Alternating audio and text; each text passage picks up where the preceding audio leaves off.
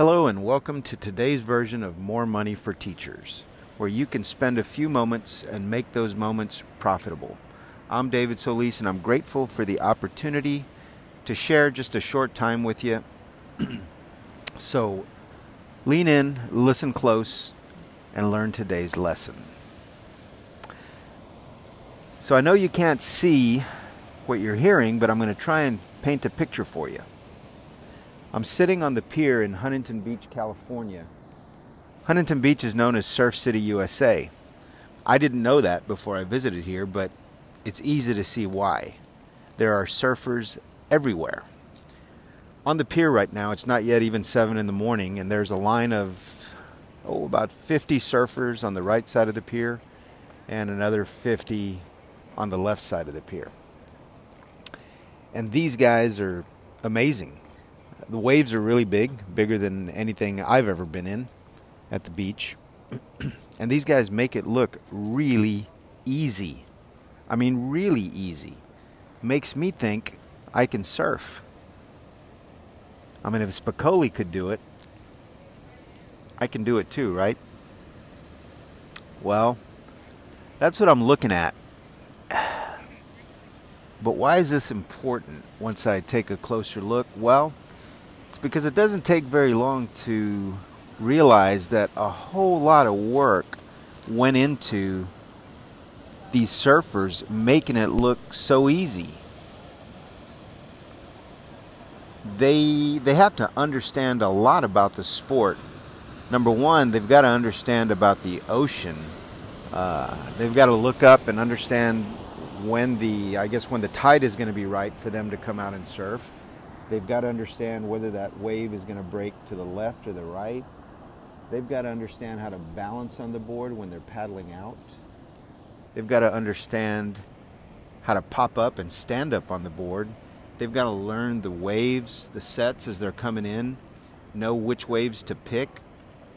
They've got to learn proper surf etiquette and know when not to take someone else's wave. I'm sure there's a pecking order out there. And how did they learn all this? Practice, reps, surf school, surf coaches, a lot of time, a lot of early mornings. There was a lot of work, I imagine, that went into making it look so easy. There had to be. I'm watching a guy right now just going back and forth, back up on the wave, back down. I don't even know what you call all these moves, but it looks like a lot of fun. And they make me think I can do it. So the lesson I'm getting here, I guess, applies to any part of life. When you see someone that's a master at their craft, at their line of work or their sport,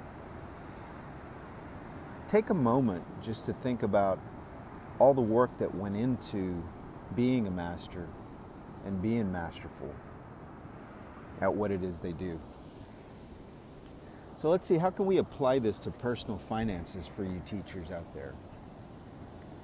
Well, take a little bit of time and just give some thought as to how much time you've actually put in to being a master over your finances, to mastering your own personal economy.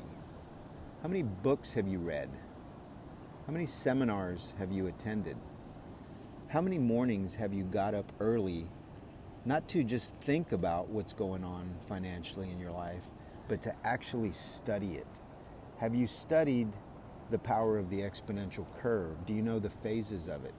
Have you studied taxation? Have you studied personal finance? Do you understand the personal economic model? Do you understand the framework by which to build your own financial plan in terms of the accumulation phase and the distribution phase and the red zone? Do you understand the proper finish or the finish that you want in terms of lifetime streams of income that keep up with inflation?